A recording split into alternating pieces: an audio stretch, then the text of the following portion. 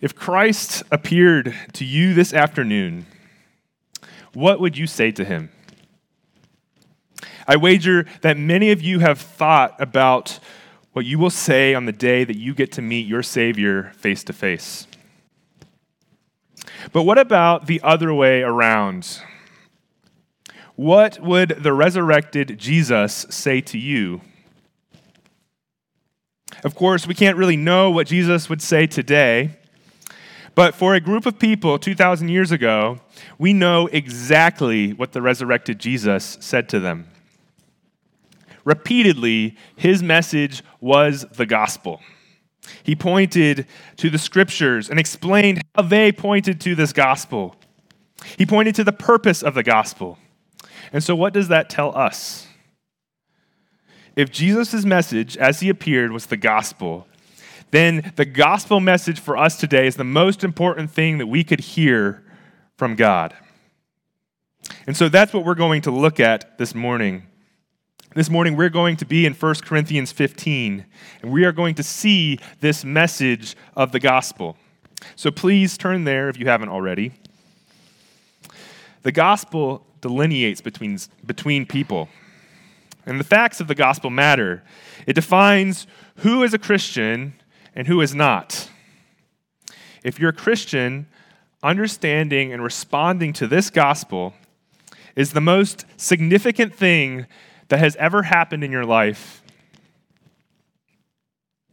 And if you're not a Christian, your eternal future depends upon how you respond to this gospel. Our main point this morning is this: you must understand the gospel, and that understanding must drive your response to the gospel. And to see this clearly, we're going to see 8 crucial truths. These 8 truths found in verses 1 through 11 show us the gospel and help us understand it and respond to it. And to show this most clearly, I've bunched them into 3 different groups. And the first, what we'll see in these preliminary truths is this: the gospel is preached. The gospel is preached. We see this at the beginning of verse 1. Paul starts by reminding the Corinthians of the gospel. He wants to make known to them the gospel. And by stating it this way, he makes clear that he has already preached this to them. And so in a way, this sort of functions as a rebuke to this church, a church that prided itself in its spiritual knowledge. And here, Paul is taking them back to the basics. But it's a good point, and it's something that we need to also see. We need to come back to these basics. Because this message is not from men, it's from God. So what is this gospel? It's the message that is good news. It alters eternity. Jesus died for our sins, was buried, and rose from the dead, securing eternal life for all who repent of their sin and put their faith in him alone for salvation. That's the gospel, and that's what we're going to be talking about this morning. We see here in verse 1 that the gospel is preached, it's proclaimed, it's heralded. Not all gospel sharing is preaching, but all preaching must have gospel sharing. A sermon without the gospel is just a lecture or something worse. And the main point may not always be the gospel, but the gospel must always be included. And so if the gospel is going to be heard anywhere, it must be when the man of God opens up the word of God and points people to the work of God. Now, certainly, Paul has a primary focus: actual, faithful sermon preaching that proclaims the gospel. And we see this modeled throughout the New Testament. But this idea certainly extends further.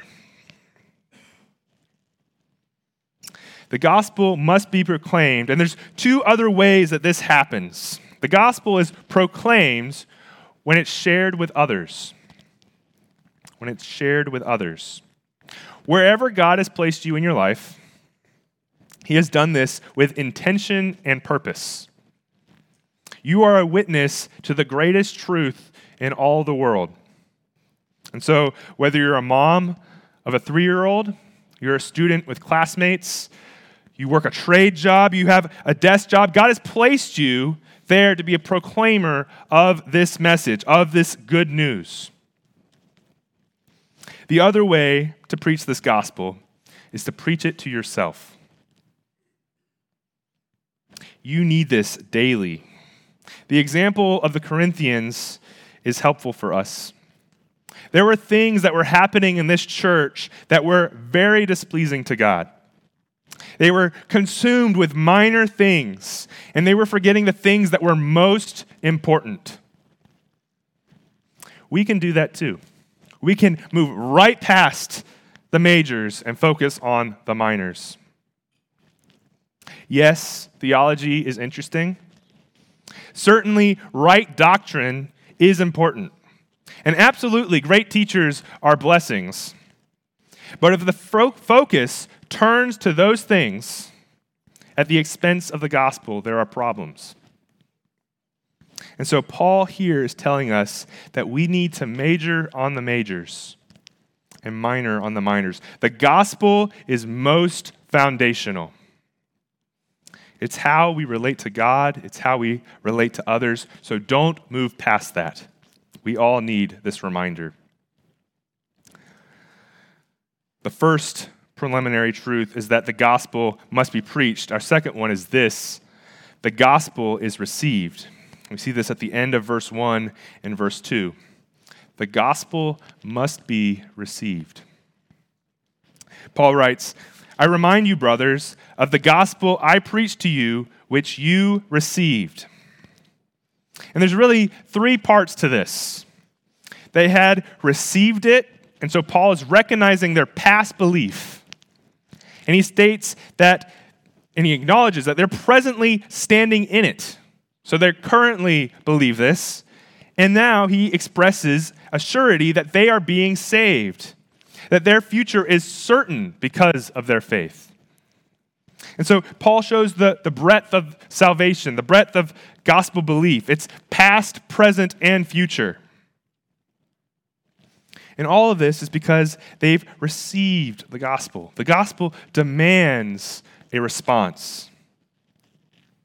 Just like proclaiming the gospel must mean that you personally are involved in that process, so too, receiving the gospel is personal. You must be involved. A response is demanded.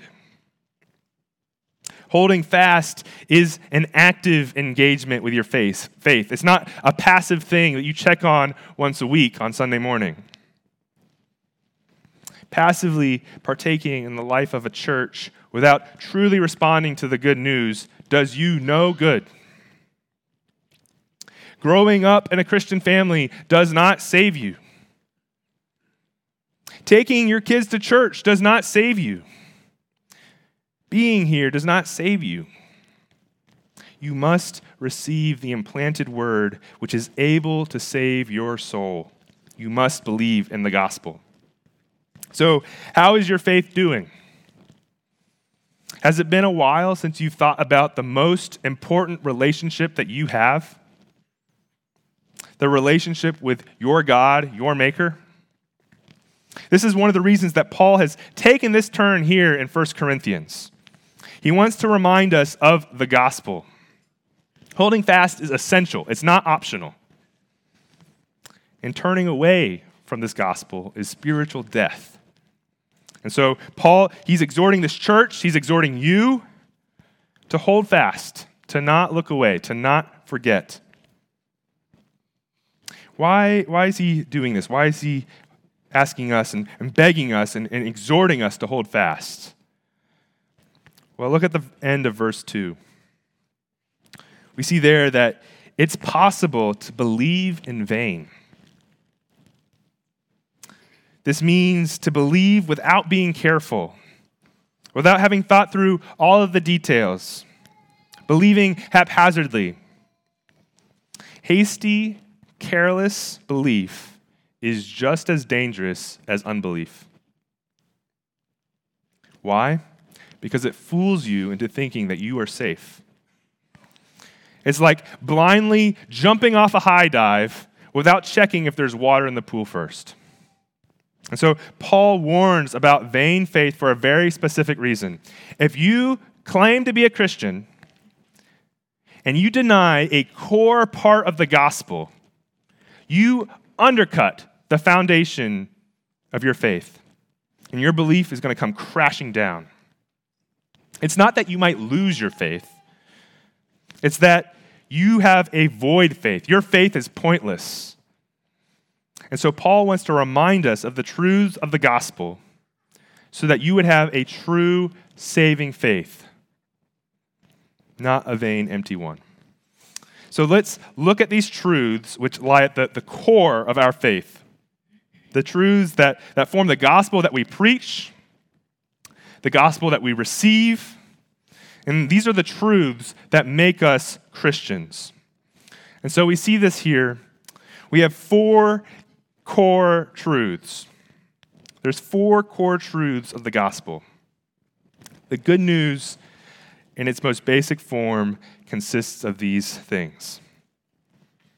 Core truth number 1, Christ died for our sins.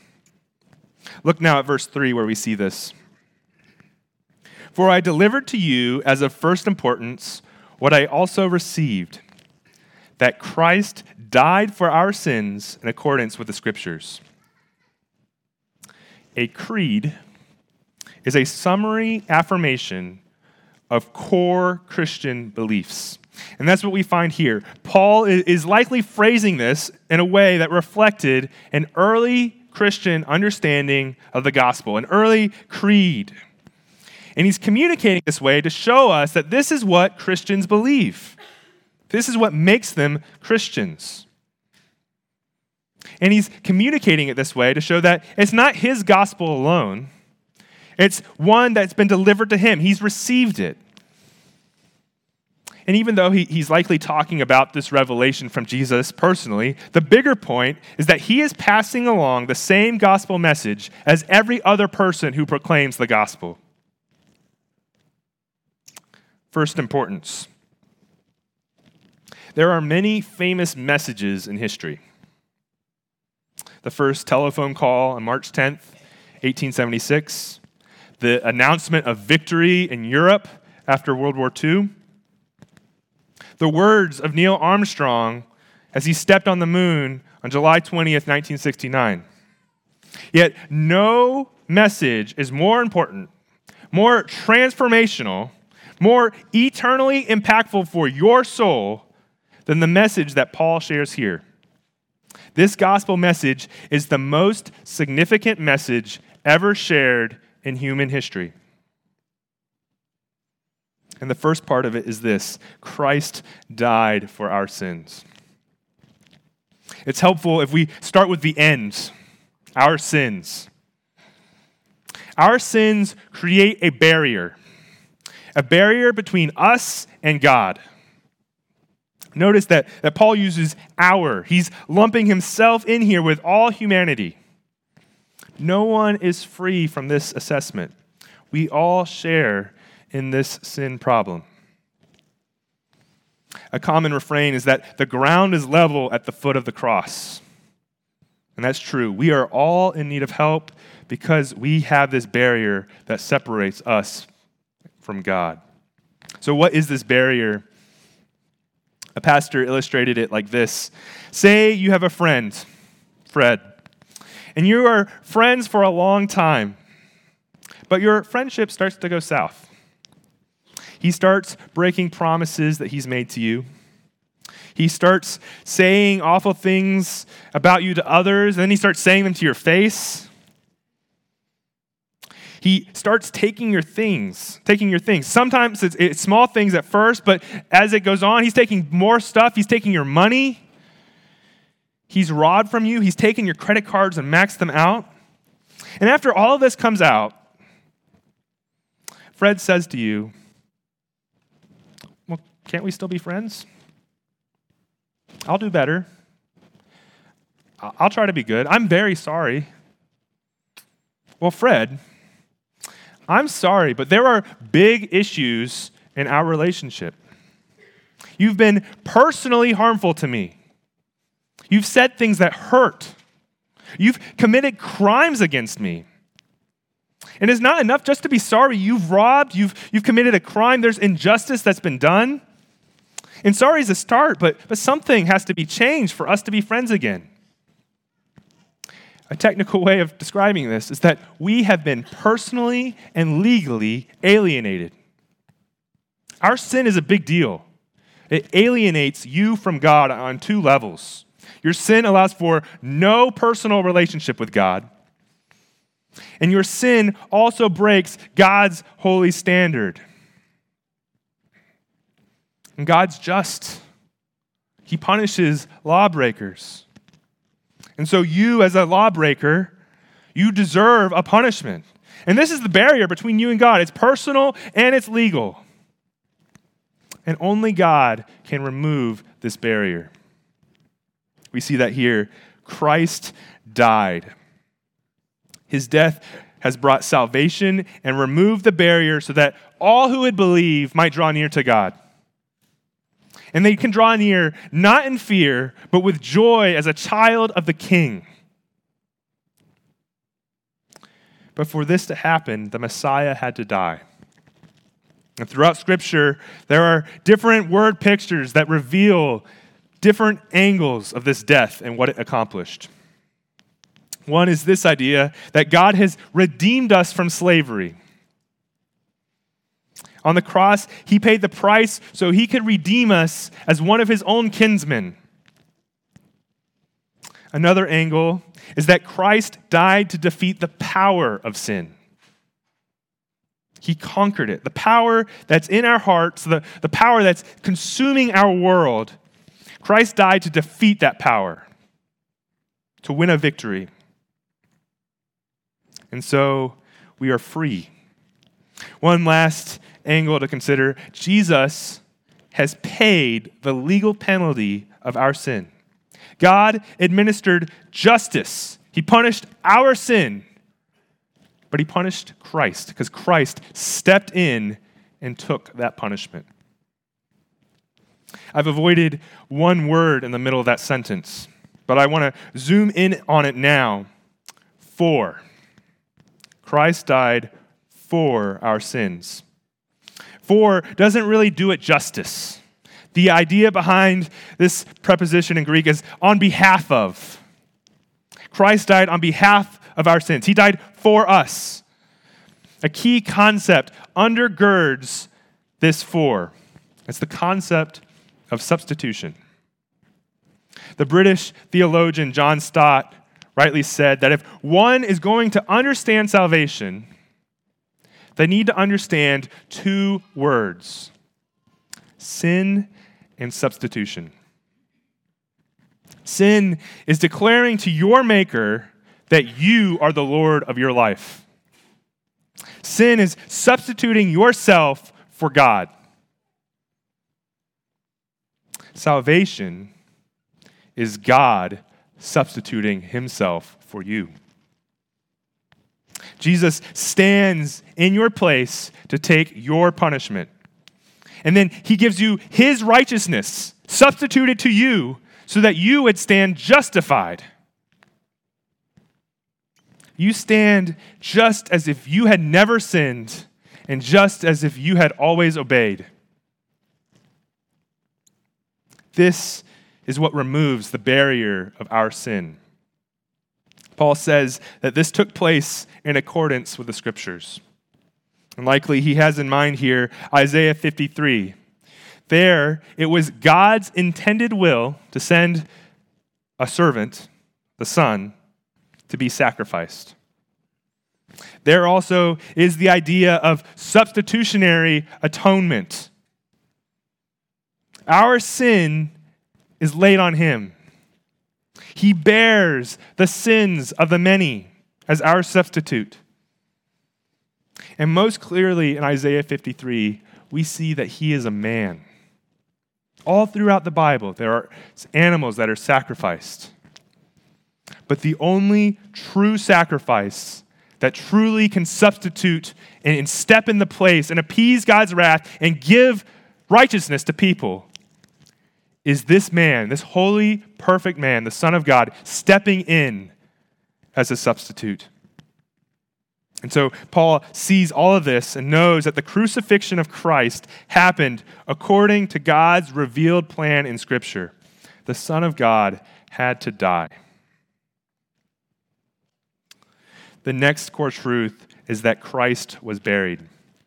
This is a shorter one, but why does Paul include this? How do you prove death? Well, if there's a body to bury. Christ's burial was the undeniable reality that Christ had died.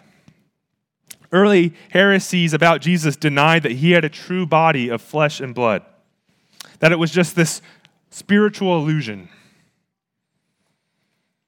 Well, there's a bunch of problems with that, because if that was true, the gospel would be hollowed of all of its saving power. And Paul makes certain to refute this error by highlighting the burial of Jesus. Jesus truly died upon the cross. His death proves his humanity. It proves that he really suffered and died as a human man. Christ's death was necessary. He had to pay the full price of sin. Blood had to be shed, and death was required so that life might be given. So another aspect of this death is that Christ has redeemed the human experience. He had to be our representative in life and in death so that he could redeem those who live and those who die. And so Christ's burial is the proof of this, that he represented humanity in every way, even unto death. The next core truth is this: Christ was raised. Christ was raised on the third day, and the implications are enormous. Christ was raised. Notice that the passive there, the tense is important. It reveals that someone else raised Christ from the dead. And even though this was a past action, the way this verb works, it continues to be true in the present. God raised Christ from the dead, and he lives even now. And so this reveals a truth, that God alone has resurrection power. And for the Corinthians, this is especially important. One of the reasons that Paul has gone this direction, talking about the gospel, is because of this resurrection idea. Verse 12 reveals that there were members of this church who were denying it was done, it was permanent. That's a huge issue because the resurrection is foundational to the gospel. And to deny the resurrection in general is to deny the specific resurrection of Jesus. And so this is why the implications of this simple statement, Jesus rose, Christ rose from the dead, are enormous. Because Paul is going to spend the rest of this chapter talking about the resurrection and the implications for the Christian. But for this morning, I want to focus on two key points: the implication of Jesus' resurrection in general, and the implication for your own spiritual walk. A faithful pastor has these striking words for us. If Jesus rose from the dead, then you have to accept all that he said. If he didn't rise from the dead, then why worry about any of what he said? Our faith hinges upon this resurrection. If the resurrection happened, then it proves that Jesus is God. It proves that God has the power over death. And if the resurrection did not happen, there's no hope. A man died just like all men died. And there's no reason to listen to this God because it would seem that he can do nothing. But because the resurrection did happen, we know that we do not believe in vain. We have real hope because we have a real God who gives real life to his people. and we should really care about than what God would have to say to us as Christians. We see that this resurrection was in accordance with the Scriptures. Paul is referencing this generally. He surely has in mind Psalm 16, where David speaks of the Holy One at the end there, about the Holy One not facing the permanent corruption of death. And what's clear by this idea is that the resurrection is God's work alone. It comes from His promises, His power, His grace. So turning now to the implication for your own life. If you have been a Christian for any amount of time, you know that you still sin. You feel the hypocrisy of it. You do the very thing that you hate. And that sin is accompanied with this rending feeling of guilt and shame. There's frustration because you've done it again. This is the struggle with sin. Redeemed souls living in sinful flesh. And it can be agonizing. Paul drives this out and shows us what this looks like in Romans 7 when he cries out, "Wretched man that I am, who will deliver me from this body of death?" That is often the cry of our hearts. That we just see our sin, we see our death, and this battle is exhausting. And far too often, we see the tsunami wave of guilt, of shame, of condemnation, and we just let it crash over us. We drown ourselves. It needs to shine light into the darkness. Here's an illustration. If you are in prison for a crime and the penalty is met, the fine is paid, the time is served, how do you know that you are free? Well, it's when the door swings open and you are released. Okay, that the implication is that the cost is paid, the penalty is met. Well, this is exactly what happens with the resurrection. The door is open. Jesus is released from death. And what's the implication? That He's paid the price. That is paid in full. It's done. Your sin, your crimes against God have been fully and utterly paid for on the cross. And His death displays that the penalty is paid. It's done. This is why Paul can say, "There is therefore now no condemnation for those who are in Christ Jesus." So what is the implication for us then, if we are struggling and consumed with guilt and shame? When the devil lies to your heart and says, "You're no Christian, you're condemned." Well, in that moment, this is what you must do. Christian, you need to go to the gospel and you need to point to the resurrection and say, There's the proof that I'm free. There's the proof that I no longer stand condemned because the penalty was paid and my Savior lives. The resurrection shouts your freedom. And it proclaims that we are not guilty because we stand righteous in Christ before God. Seen the three core truths of the gospel so far. Christ died for our sins. Christ was buried. Christ rose on the third day. And now, the last core truth of the gospel. Christ appeared. We see this in verses 5 through 7. John MacArthur has the best explanation of this truth. What's the best evidence to show that you've risen from the dead? Show up. Just like Christ's burial proves His death, Christ's appearance proves His resurrection. And Paul is taking care to really show the reality of this gospel and how important it was for Christ to die and to come back from the dead. Do you know what footnotes are? In academic papers and books, we use footnotes to provide the proof for what we're saying, for our claims. So, for example, the greater Richmond area in 2020 had a population of 1,314,000. Footnote, U.S. Census Bureau. Right? They have the data. They have the sources. They can prove what I'm saying. And some basement in Washington, D.C. has those records. I'm citing my sources. Well, in the time of Jesus and Paul, there weren't footnotes. But there were ways to write that functioned in the exact same way. And that's what Paul is doing here. Jesus has been resurrected from the dead. Jesus has appeared in the flesh. Footnote 1, Peter. Footnote 2, the 12 disciples. Footnote 3, 500 Christian brothers. Footnote 4, James and all the apostles. You want proof of this resurrection?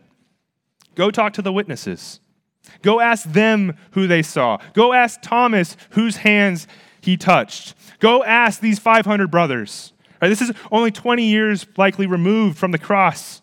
Most of them are still living, Paul says. You can go talk to them and they will tell you exactly who they saw. These witnesses all bear a testimony of the risen Jesus. Their testimony was backed up by miracles. Their testimony was confirmed by their changed lives. Their testimony was proven by the fact that basically every apostle would die for their words bearing witness to the risen Christ. And so, brothers and sisters, the resurrection is not just a spiritual or theological event. It's a historical reality. And we have the historical eyewitness accounts here in Scripture. Yet apart from the work of God in one's heart, no one will believe this. The world looks upon the idea of a crucified and risen Savior and scoffs. And so Paul says earlier in 1, but we preach Christ crucified, a stumbling block to the Jews and a folly to the Gentiles. This is how the world sees our gospel message, as foolishness. But Paul continues, but for those who are called, both Jews and Greeks, Christ is the power of God and the wisdom of God, because God's foolishness is wiser than human wisdom, and God's weakness is stronger than human strength. It's only by God's grace that anyone can receive these gospel truths, can hear this historical reality and believe. It's only by God's grace because he transforms us with this gospel. And so, Paul now turns from these core truths to discuss the transformation that this gospel brings. And we'll see it in these last two truths. The first of these is this: the gospel transforms, verses 8 through 10. Paul has been talking about the appearance and the resurrection of Jesus, and now he's taking a very personal turn, a turn that reveals how this gospel works in the life of a person.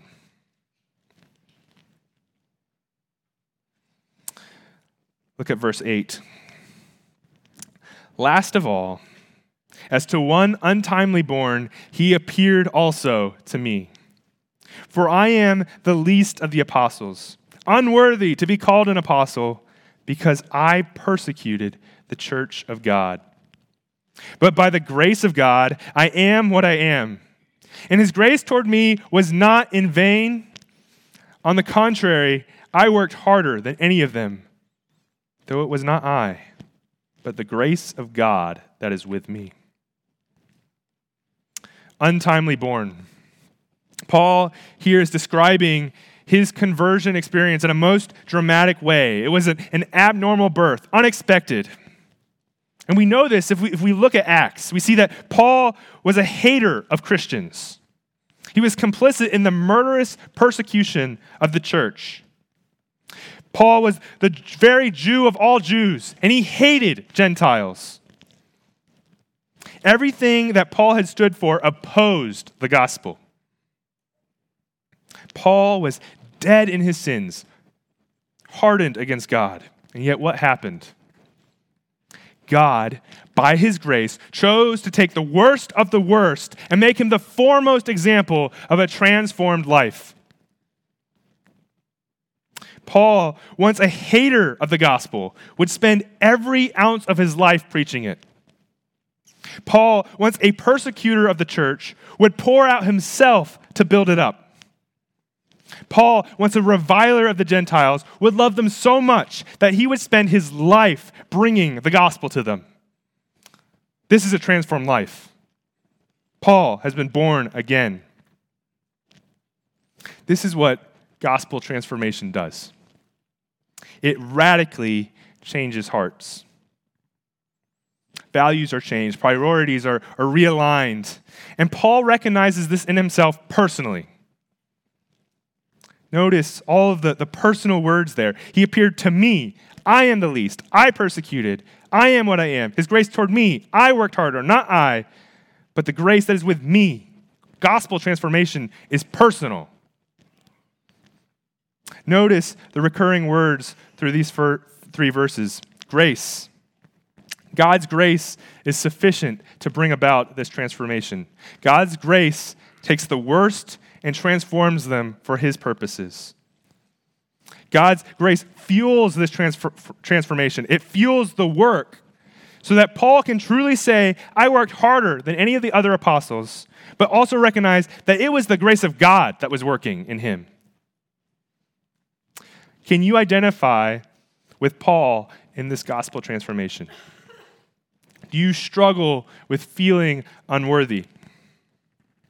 If you are a believer, God's grace is working in you right now.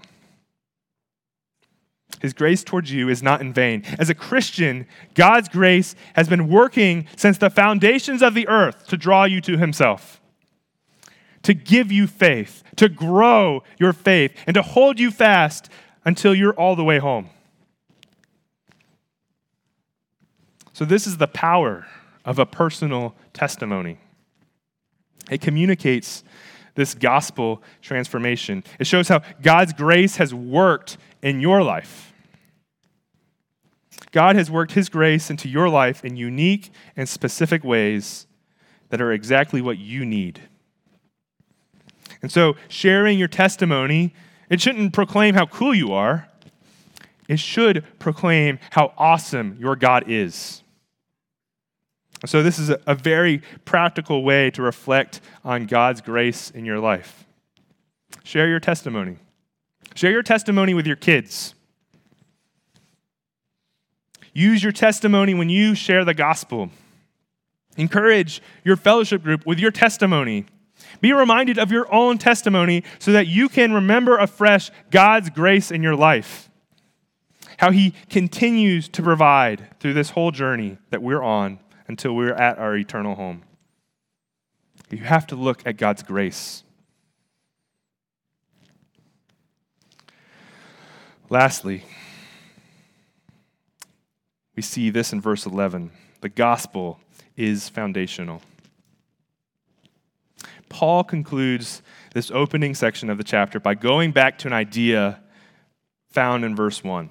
In verse 1, he says, I want to make known to you the gospel I preach to you.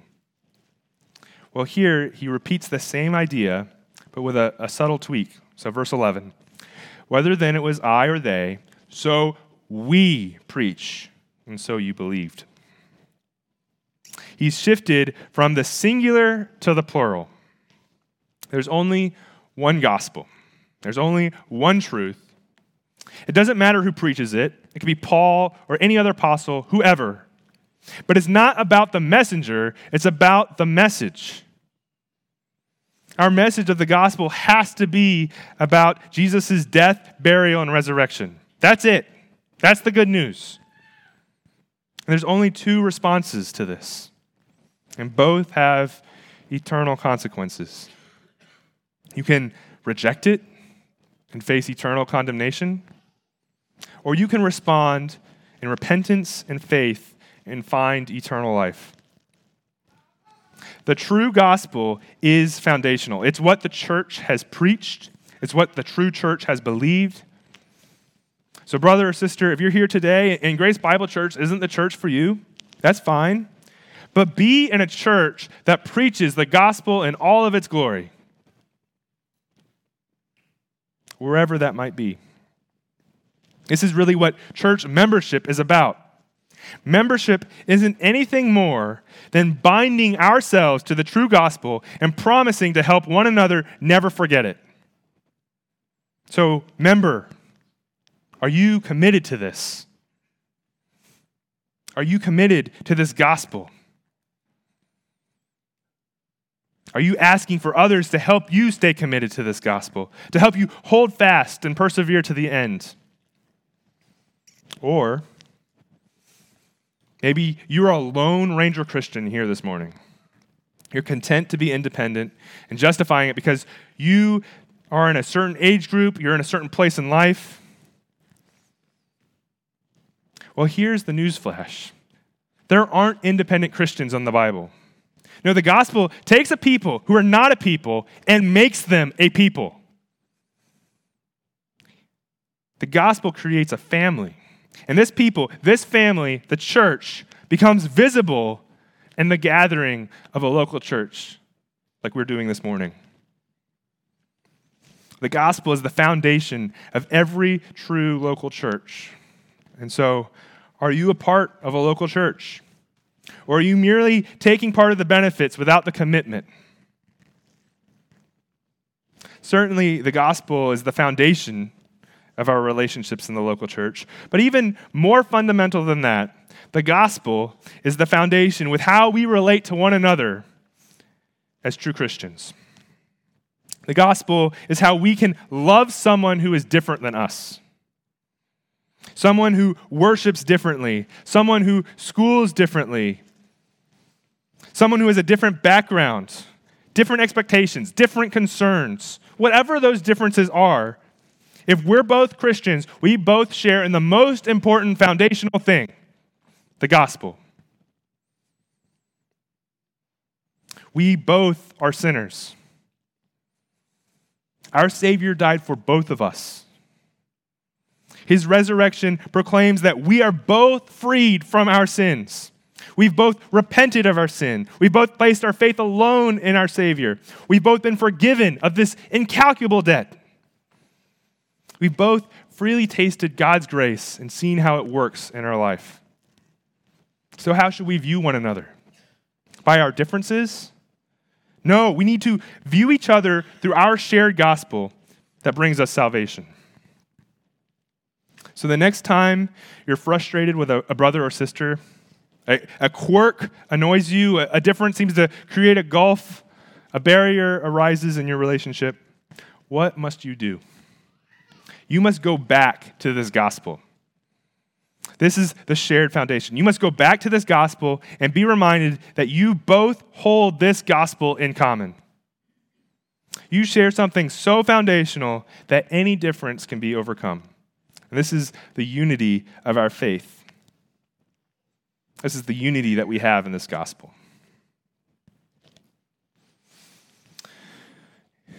In closing, I have two big questions that I'd like you to consider. First, I'd like to talk to the person who is on the fence. Maybe this is your first Sunday ever hearing this gospel message. Maybe you've grown up your whole life hearing this gospel message. Maybe your parents make you come, or you're here because you want to make your wife happy. Whatever your situation is, you're not sure. You're skeptical. You're unsure about Christianity. Well, here's my question for you. Do you really understand this Christianity that you're rejecting?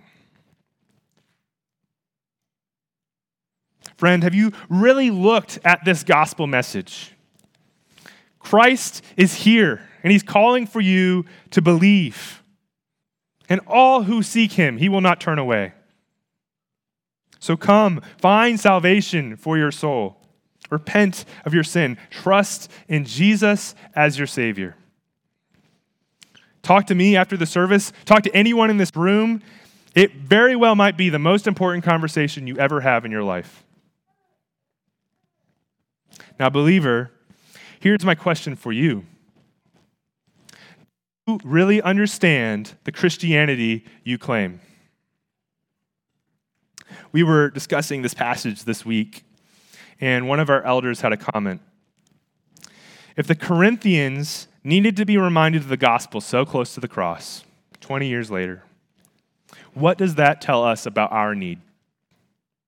We need to understand what we believe. We need to be reminded of this weekly, daily. We need to know that Jesus died for our sins and rose from the grave for us. And so this gospel should affect every aspect of your life. So do you understand the heart of Christianity? Do you understand that this gospel is central? Do you marvel at these simple words, Jesus died for our sins? Do you care that Jesus rose from the dead on the third day? This is the gospel. We must not turn from it. So let's pray now for God's grace to hold us fast.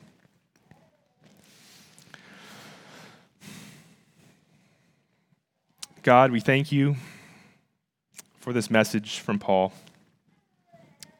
We thank you that the gospel is clear, that it's simple, that it's proclaimed here in this church, that we have access to it in your word. Lord, I pray that we would preach this gospel, that we'd receive it, that we'd believe it with our hearts, that we would marvel at the truths that Jesus died for our sins, that he rose from the dead to give us life. Lord, have the gospel impact our hearts today, this week. Cause us to think on these things. Hold us fast in your grace, Lord. We pray this in your name. Amen.